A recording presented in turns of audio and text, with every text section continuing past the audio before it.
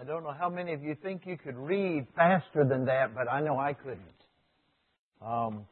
He read it very smoothly, and I appreciate that very, very much. This has been an interesting time for me this last few days because Reverend George Wilson came into town, and he is preaching these couple of weeks in the Cantonese congregation, and then will preach for us the 1st of March. One of the things I enjoy about being around him is that Reverend Wilson has been my mentor and my friend for, I guess, 35, 40 years. One of my professors at seminary, I mentioned him last week in my article that I put in the bulletin, which some of you read, actually. I won't guarantee that all of you do, but some of you do. And one of the things I enjoy about being around him is he makes me feel so young. You know, he was born in the latter 1920s. And so compared to him, I'm very, very young. I'm a youth. Not compared to you guys, I know. But it's been a privilege to be around a man that has served the Lord so sincerely and so deeply for all of these years and continues to pastor even to this day. So he had to literally take off work to come up here to be with us because he's still pastoring in Oklahoma at this time. Today we're going to be looking at, continuing to look at the book of Revelation. I'm trying to move through this with the dream that we will have a broad picture and lack of fear in reading the book of Revelation. Some people are very, very nervous about reading it, but I think if you'll pay attention, you'll find that the book is something that, while it has a lot of symbolism found within its pages, it is also, in the broader sense, a very helpful book in challenging us to live our lives each and every day with meaning and with purpose. We must have an integrated faith.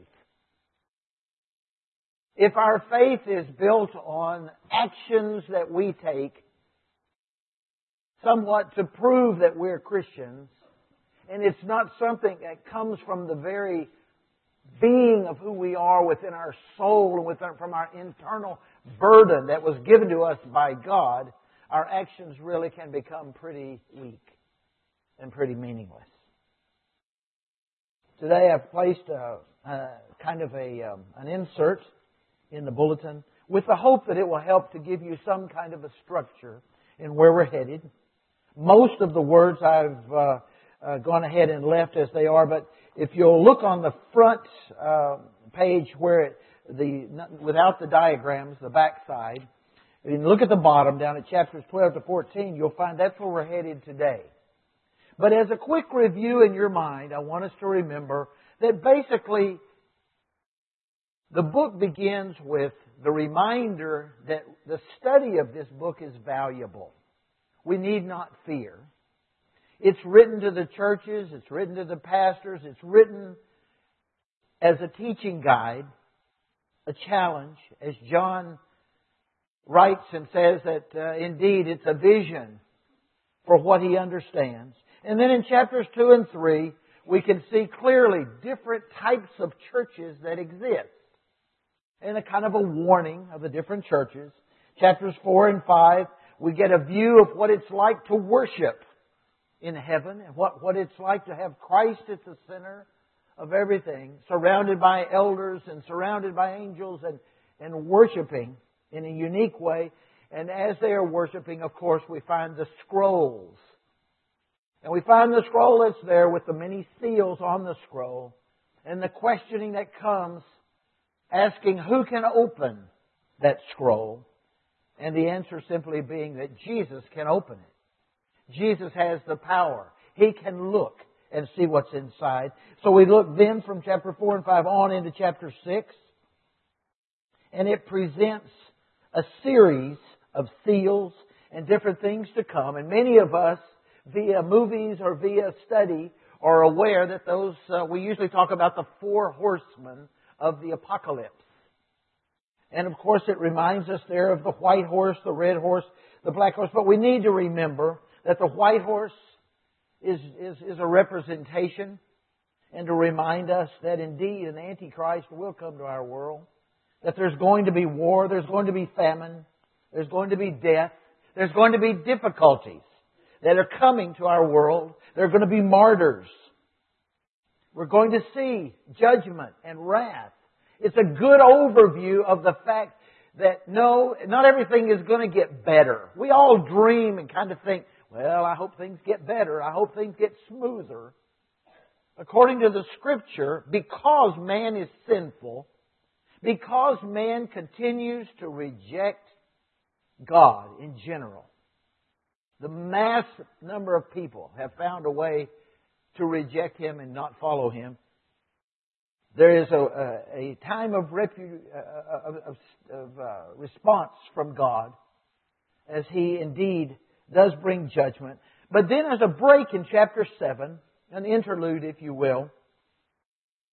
And that's sort of to give a little bit of confidence to the church. We have to remember that the church, after Christ returned to heaven, we have a period in that time frame in there for 70 years, 80 years, 90 years, 100 years, when we begin to see what kind of persecution and struggles and challenges the church was under. It had a lot of pressure upon it. And so very much this book is written to give encouragement. I don't know if you need spiritual encouragement today or not. I do. You know, I'm not sure we're nearly as in touch with our spiritual reality and identity as we should be.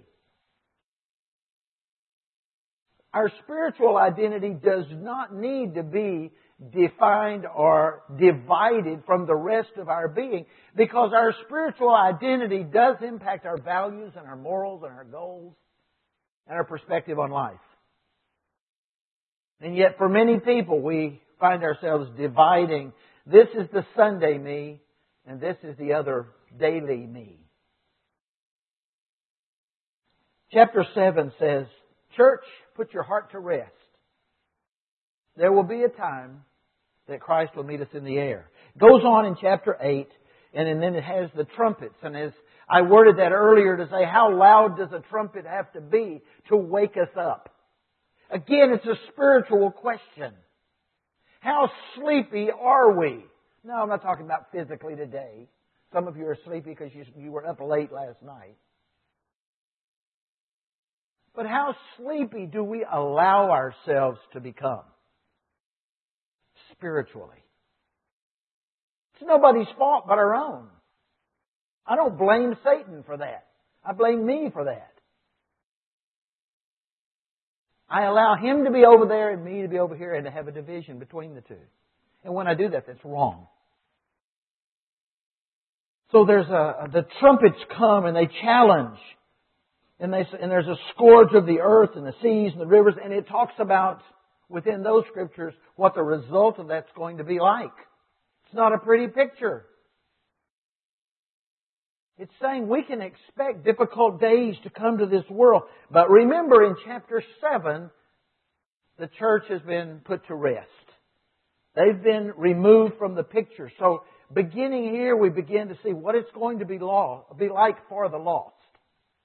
The ones that remain. Chapter 10 is another interlude. Chapter 10 is a time where it says, indeed, there's a little book that has bitterness and sweetness. And John is told to take a bite, eat this, because the gospel is sweet to those that receive it, but it's bitter to those who are judged by it. There is truth in the gospel, but it threatens many. Then we go on, we look at chapter 11, and it gives a couple of witnesses that have witnessed this situation. They prophesied. That means they were doing evangelism. They were telling the truth of the message of God, but they were killed for it. Sounds an awful lot like Jesus. He told only truth, and the result was he was killed. But they're resurrected. It's not over at that point. God has power above life and death. chapter 12 to 14, where we are today. It says in the Scripture that of the signs we're looking at, the first one we look at is the pregnant woman that's clothed with the sun and the stars. It gives a description that sounds a little strange. If you actually get out your pencil and pen and draw a little picture of what it would be like to be clothed with the sun and 12 stars and all that, it's a little bizarre. But again, there's a lot of symbolism within this book. When you see sevens, or you see the number 10, we're talking about completeness, universal identity and concept.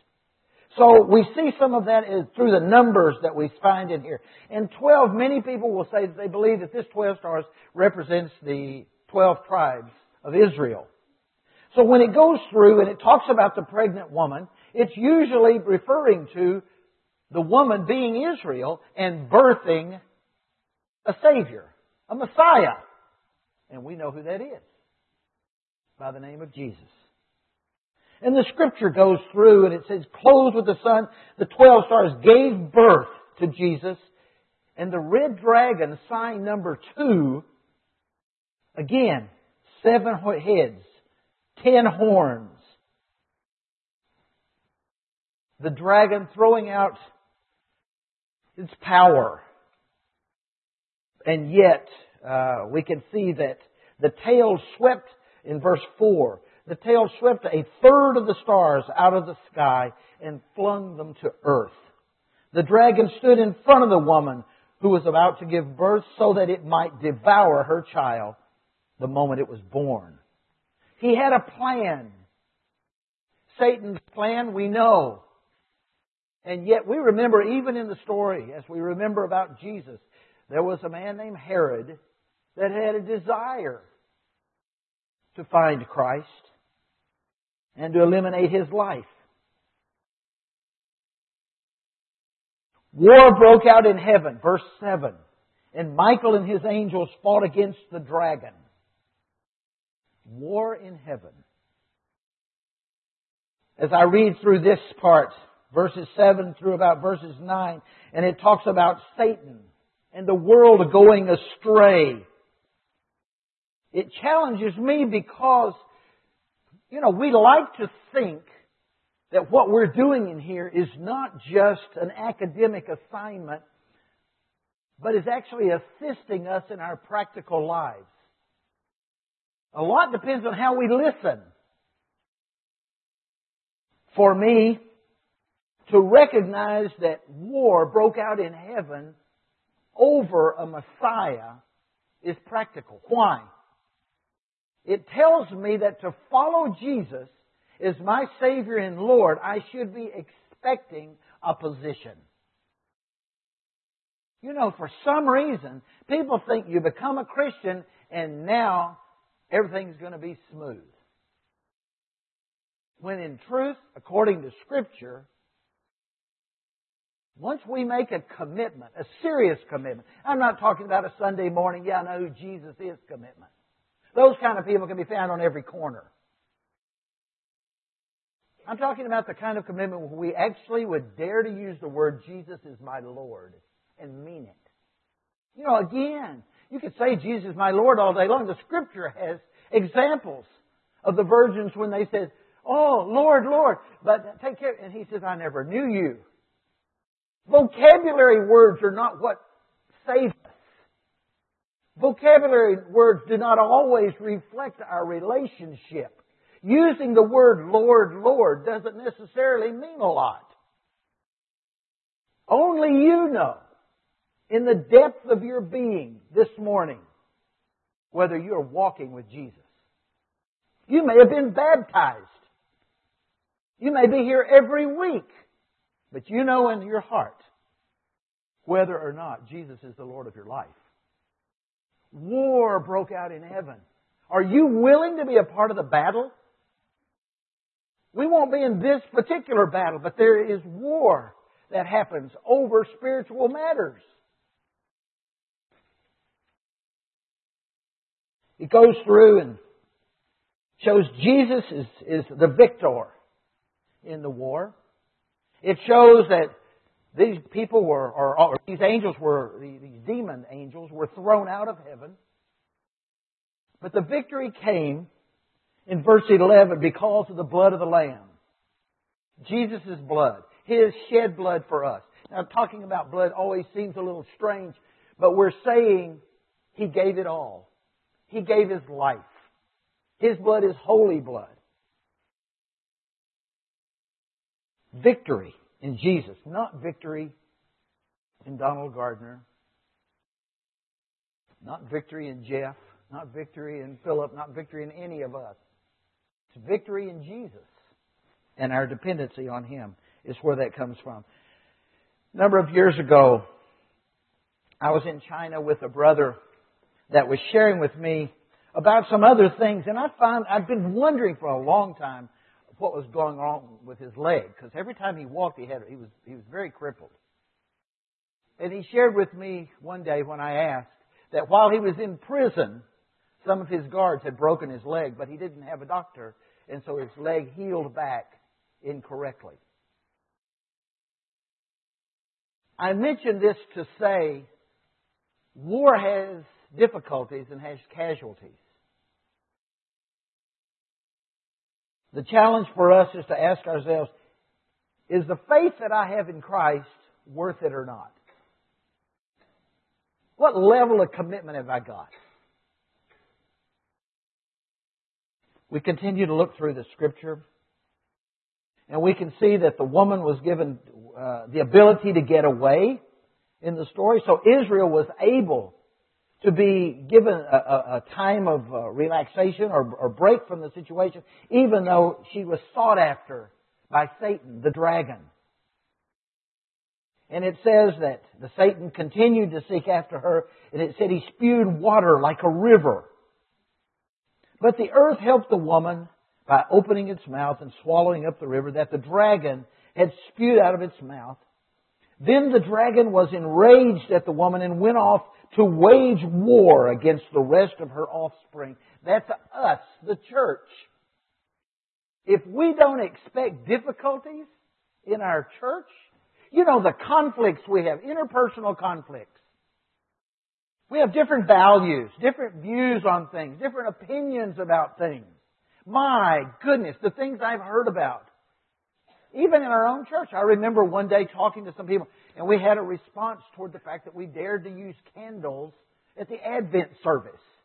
And I thought, wow, amazing we can become that petty. We can worry about Advent, worry about choir robes, worry about shoes or colors of socks, worry about all kinds of silly things. There's a real war out there, and we worry about nothing. We've got to learn to major on those things that are important. The third sign. The third sign. The beast from the sea. The sea beast. That's when we start talking about the Antichrist. Now, we've already mentioned the first sign was the woman and the child. The second was the dragon or Satan. The third sign is the sea beast or the Antichrist. Now, the Antichrist obviously is a false Messiah. That means we have to learn. This is our responsibility within the church. Is Sunday school important? Is training important? Is discipleship important? The answer is yes, yes, yes. Why? We've got to be able to distinguish right and wrong, good and bad. Not just memorize it. You know, when I remember when I was young, I had two very good friends. One was actually my third cousin. Wow, she could play the piano, just play it so well. As long as you put good sheet music up in front of her, she could play anything. She was really good. I had another buddy of mine, and his perspective of the piano was, if you've got music up there, that's nice. If you don't, that's nice. And he just tore up the piano. Almost literally. I've watched him really play hard. You know, it's different approaches of how they went after what they were playing and what they were trying to do. But you know, we've got to ask ourselves, as we look at the Antichrist, Some things are real, some things are not real. Some things are traditional, some things are not. We've got to be able to distinguish the two and know which one is more important to us. And it's not just an issue of whether we have taken the classes to be able to read the music. If it can't come from within your soul, I would listen all day long to Larry, the guy that played without the music. And I would listen to the one that played with the music an hour. She was great. She was my cousin. But I wanted the ones who had their soul in the music. She didn't have her soul there. She could play it, but there was no feeling. There was no emotion, no involvement, no connection. But Larry, man, he was unbelievable. We've got to distinguish. We've got to know good and bad, right and wrong. The beast came from the sea, the third sign. The whole world was filled with wonder and followed the beast. People worshipped the dragon because he had given to the beast, and they had also been given authority to the beast, and they also worshipped the beast and asked, who is like the beast? Who can wage war against it? So people were worshipping the beast. They were worshipping Satan or the dragon. What was the beast about? The Antichrist. He was there to say that God was not real. He was there to slander the name of God. All inhabitants of the earth will worship the beast, all whose name have not been written in the Lamb's book of life, the Lamb who is slain from the creation of the world. We have to choose. Now, we already know that the Christians, the normal Christians, are already gone. But God has continued, and we will see this today, over and over and over. He keeps stepping back in and saying, one more time. One more time, I'm going to send evangelists. One more time, I'm going to have someone talk to them about my love and my care and my concern. But there will be a day when I say enough is enough, when I will have gotten my message out there and people have rejected it and I can go no longer. Paul in Thessalonians speaks of the Antichrist. He says, concerning the coming of the Lord Jesus Christ and our being gathered to Him, we ask you, brothers, not to become easily unsettled or alarmed by some prophecy report or letter supposed to have come from us saying that the day of the Lord is already come. Don't let anyone deceive you. In order not to be deceived, we have to know what we're looking for. Again, is discipleship important? Bible study important? Yes. Discussion about Bible important? Yes. Discussion about our walk with Jesus important? Yes. He says, don't be deceived. Don't let anyone deceive you in any way, for the day will not come until the rebellion occurs and the man of lawlessness, the Antichrist, is himself over everything that is called God or is worshipped, so that he sets himself up as God or in God's temple, proclaiming himself to be God. This is in 2 Thessalonians 2. The Apostle John writes in his letter, Dear children, this is the last hour, and as you have heard that the Antichrist is coming, even now as there are many Antichrists that have come. This is how we know it is the last hour. There are many things that deceive us. Many people, many that seek to have us believe that they have the right answer. Who is the Antichrist? And what is his purpose? We know his purpose is to pull us away from God and to set up his own power, to put in his own position, and to have us worship him. He has those goals. How is that going to happen? We have to recognize in Scripture there are several things that tell us his goal as an Antichrist is to set up a world government. You see, the thing is, we've got United Nations that have all of these countries coming together to a certain degree to do some united work.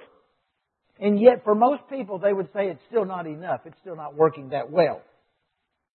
And so one of the goals by the Antichrist will be to show that he is capable of leading and guiding a united effort. Many deceivers who do not acknowledge Jesus Christ as coming in the flesh have gone out into the world. Any such person is a deceiver and the Antichrist. That's in 2 John 1:7. A second thing that the Antichrist will be doing is trying to set up a world economy. Well, we know that the economies of the world in which we live are already blending more and more. Many people back several years ago were beginning to question when the euro began to start functioning in Europe. The second thing, again, a world economy, he has forced everyone, small and great, rich and poor, free and slave, to receive the mark on his right hand or on his forehead, so that no one could buy or sell unless he has the mark. Now, why is that important? If you can't buy or sell, you can't eat. Another thing, of course, we all know that there are ID cards being made today, and there's a discussion more and more in many countries that will eventually get to where we have ID cards placed under our skin, so it'll just be a quick blip that way to be able to answer our questions. A third thing the Antichrist is to do is to set up world religion. You know, pluralism. We live in a world already where to say that I believe in Jesus is already taxing for other people to hear. They don't mind you saying you believe in Jesus, but they see you as being a bit closed-minded. Because you're somehow saying that means that yours is right and mine is wrong. My belief. It says that no one has the right to, pluralism, no one has the right to an exclusive truth claim. But the Bible speaking says, salvation is found in no one else, for there is no one under heaven given to men by which we must be saved. Acts 4:12. Paul wrote, for us there is but one God, the Father, from whom all things came and for whom we live. And there is but one Lord, Jesus Christ, through whom all things came and through whom we live. Our faith does not permit us to worship Jesus Christ plus something else or someone else. Folks, we compromise all the time. We listen to other people and we say, I don't want to offend him, so I don't want to tell him too much. But if we don't share the love of Jesus with people, they will see the wrath of God. See, it's very simple. Love of Jesus offers them hope. The wrath of God is God's judgment. And it can come. And it will come. So if we don't have a burden from the core of our being to help people come to know Jesus, we have to ask ourselves what our own faith is. Do we realize we have the most valuable commodity, if you will, in our faith with Jesus? Satan, the Antichrist, and the false prophet. Three of those signs that we're talking about, sign 2, 3, and 4, represent an unholy trinity that we can find. Sign number 4 is the false prophet. And the false prophet is one that supports the Antichrist. His main role is to be a support and an encourager to follow the Antichrist. It goes through and it talks again as we look at this description of what the false prophet is like and what he does. And basically, again, it's a challenge on our understanding of pluralism. To hold one belief, one God and one wife, one standard of morals and things like this is viewed as silly and closed-minded. The Scripture says that we all have to make a choice. One choice is to accept the number 666. One choice is to identify with Satan. One choice is to follow the Antichrist. A second choice is to follow Christ. But as I've said, you follow Christ and you get His stamp on your forehead And you're also intentionally choosing a difficult path. We must stop thinking that we've chosen the easy path as we come into our Christian walk. If our walk has become comfortable, possibly we're no longer taking serious our faith.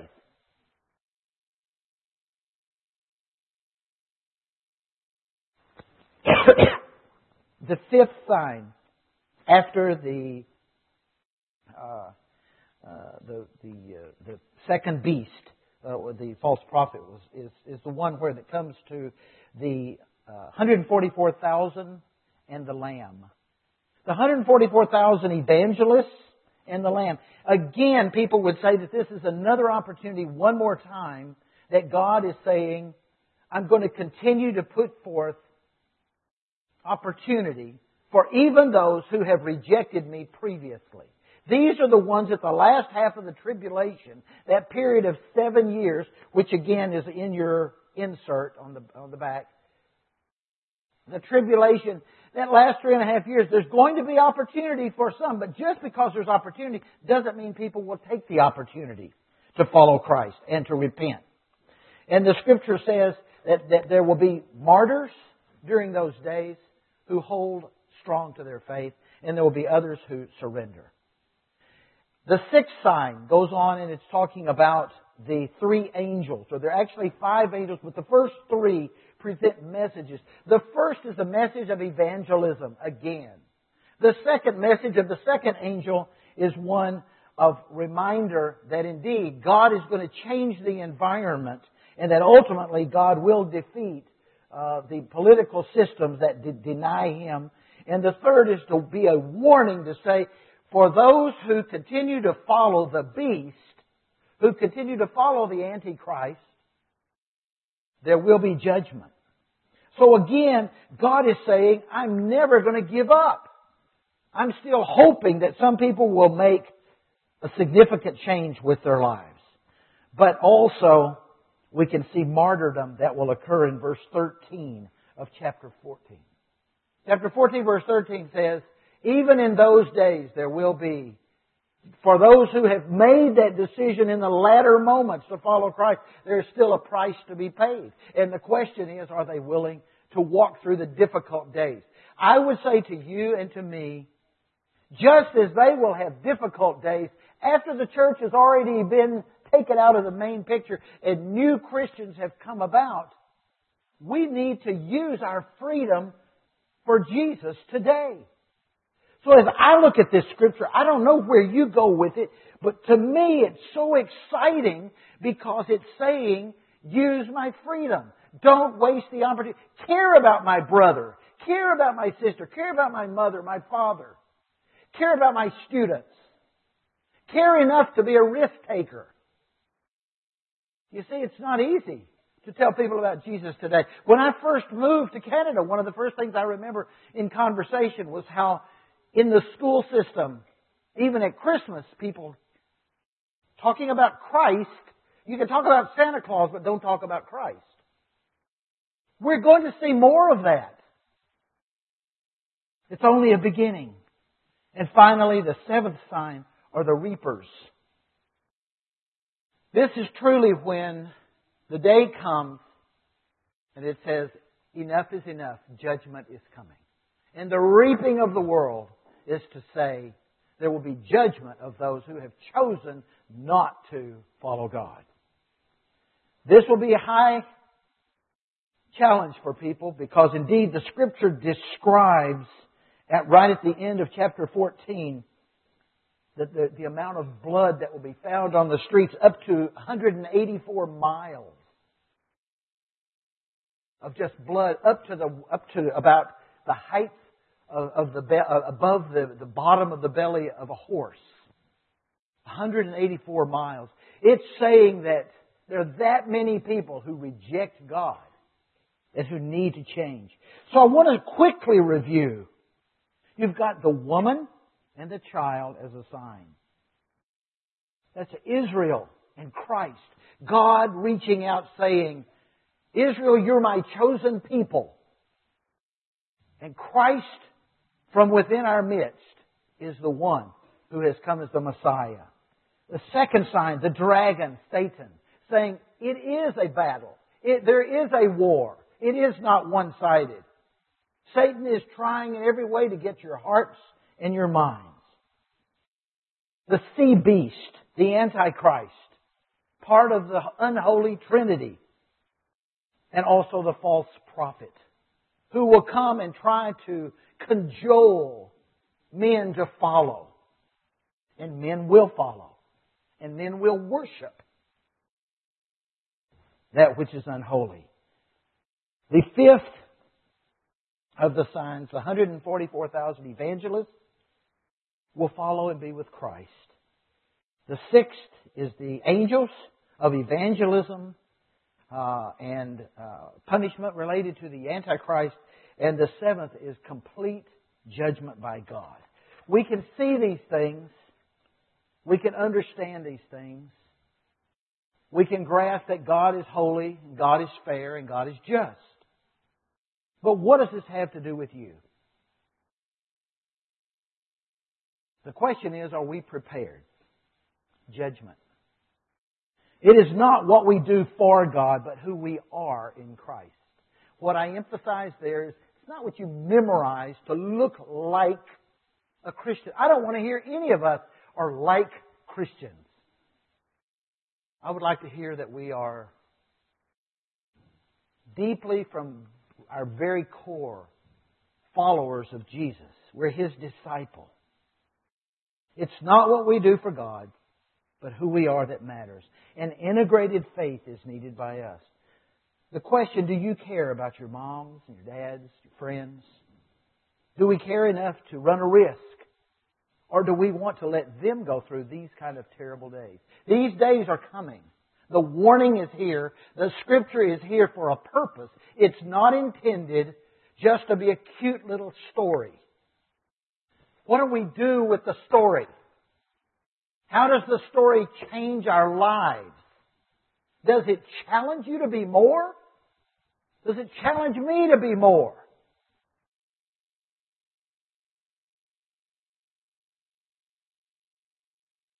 How is your walk? And is Christ truly Lord of your life today?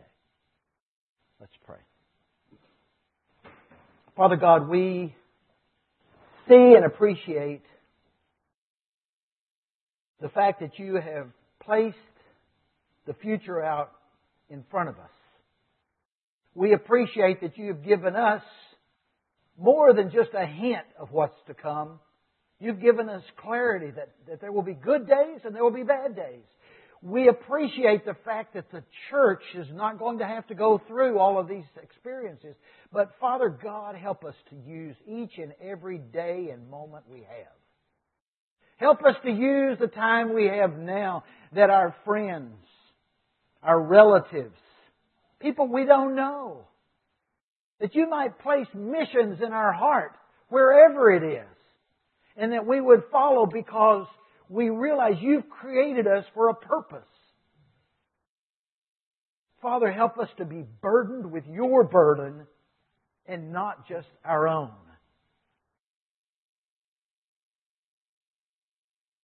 We thank You for Your love for us. And we ask that You would guide us each and every day and that we would have the courage to follow. In Jesus' name.